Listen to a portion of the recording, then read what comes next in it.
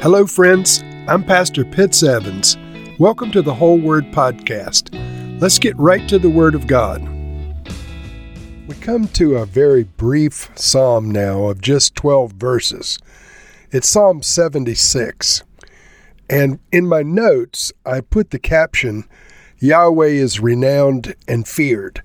And the reason why I chose those words is that the psalmist lavishly conveys prayer to the Lord, and then he gives descriptions with more elegant words than I could possibly come up with as to why we should hold the Lord in high regard and why we should fear the Lord in a healthy way.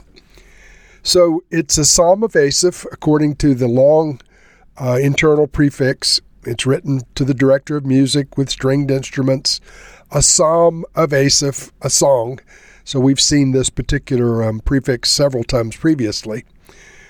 Asaph is a man of God. He's a seer, a prophet, and he is one of the musical directors himself for David's temple choirs. So let's read now Psalm 76. For the director of music with stringed instruments, a psalm of Asaph, a song. God is renowned in Judah. In Israel, his name is great. His tent is in Salem. His dwelling place is in Zion. There he broke the flashing arrows, the shields and the swords, the weapons of war.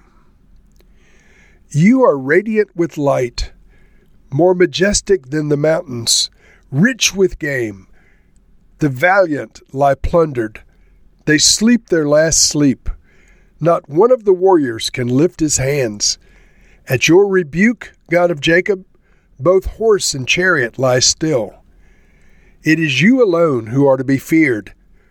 Who can stand before you when you are angry? From heaven you pronounced judgment, and the land feared and was quiet. When you, God, rose up to judge, to save all the afflicted of the land. Surely your wrath was against mankind, and it brings you praise, and the survivors of your wrath are restrained. Make vows to the Lord your God and fulfill them. Let all the neighboring lands bring gifts to the one to be feared. He breaks the spirit of rulers. He is feared by the kings of the earth.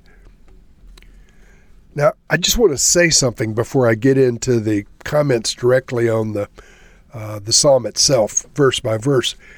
And it's about the fear of the Lord. Some Christians believe that it's a New Testament concept that we are somehow beyond the fear of the Lord. Because the New Testament portrays God as our Father, the New Testament portrays Jesus as our bridegroom, and those things are certainly true. But the fear of the Lord is affirmed in the New Testament as well. Jesus himself taught that there is one you should fear, and it's the one who has the power to throw you into hell. That's not the devil, friends. That is the Lord. And so the fear of the Lord constantly reminds us that he is altogether other. He is not a human being. He is not our little playmate. Yes, he's our Father. Yes, he's our bridegroom. Yes, he's our friend. He's all of that. And yet, he's God. And so we must never lose sight of the fact of who he is. He's God.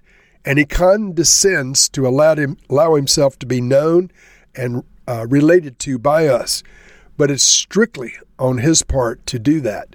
There's no way we would have access to him or have any right to communicate with him other than the fact he's given it to us and has allowed us.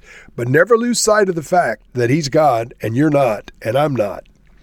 So verse 1, we read, God is renowned in Judah. In Israel, his name is great. His tent is in Salem.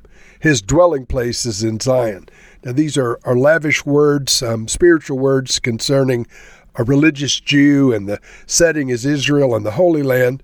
And, of course, the Lord chose to make himself known there among the people of Israel. This is the way he revealed himself to mankind.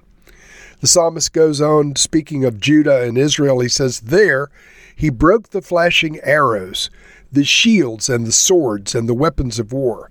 And of course, the psalmist is talking about God overcoming all of Israel's enemies by working with Israel and bringing war on their behalf. The psalmist speaks directly to the Lord next. In verse 4, he says, "You are radiant with light. You are more majestic than the mountains, rich with game."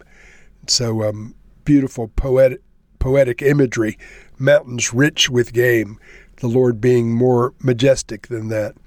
No adversary can stand against the Lord, and the psalmist expounds on that a little bit, verse 5 and 6. "The valiant lie plundered. They sleep their last sleep. Not one of the warriors can lift his hands. At your rebuke, God of Jacob, both the horse and chariot lie still." And of course, the psalmist is speaking about their adversaries and their enemies. He then goes on to proclaim reasons for the fear of the Lord. Now listen to this carefully. "It is you alone, Lord, who are to be feared. Who can stand before you when you are angry? From heaven you pronounced judgment, and the land feared and was quiet. When you, God, rose up to judge, to save all the afflicted of the land, surely your wrath against mankind brings you praise, and the survivors of your wrath are restrained." And so, friends, He is the God who reigns from heaven. Yes, He walks among us on the earth as well. Yes, He lives in my heart and your heart if you are a born-again believer in Jesus Christ. And yet, He is a God to be feared. He's a God before whom no one can stand without His grace and His invitation. He's a God who those of the earth, the enemies of God and God's people, should be very afraid, and they should come to the realization that none can war against Him. The psalmist closes with an exhortation for all of mankind to serve and fear the Lord. Verse 11, "Make vows to the Lord your God and fulfill them. Let all of the neighboring lands bring gifts to the one who is to be feared. He breaks the spirit of rulers.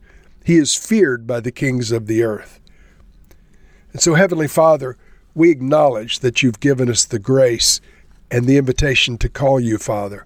You are our loving Father. You are indeed our bridegroom, Christ Jesus. We acknowledge you as those as well. But Lord, we pray for a healthy restoration for the fear of the Lord in each of our hearts. May we never lose sight of who you truly are. You're holy. You are altogether other.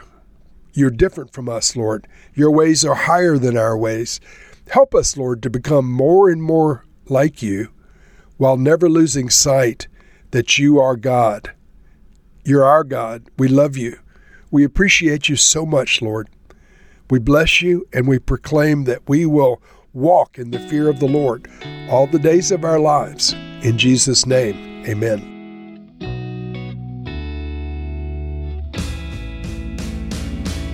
Thank you for listening to this episode of The Whole Word. It was brought to you by Whole Word Fellowship and the Northern Virginia House of Prayer. If you were encouraged, please share our podcast with your friends. We'd also appreciate it if you'd hit subscribe in your favorite podcast app and take a few moments to write a review. If you'd like more information on our church and our ministry, you can go to wholeword.net or wholewordpodcast.com for more information. Thank you again, and may the Lord Jesus bless you today and always.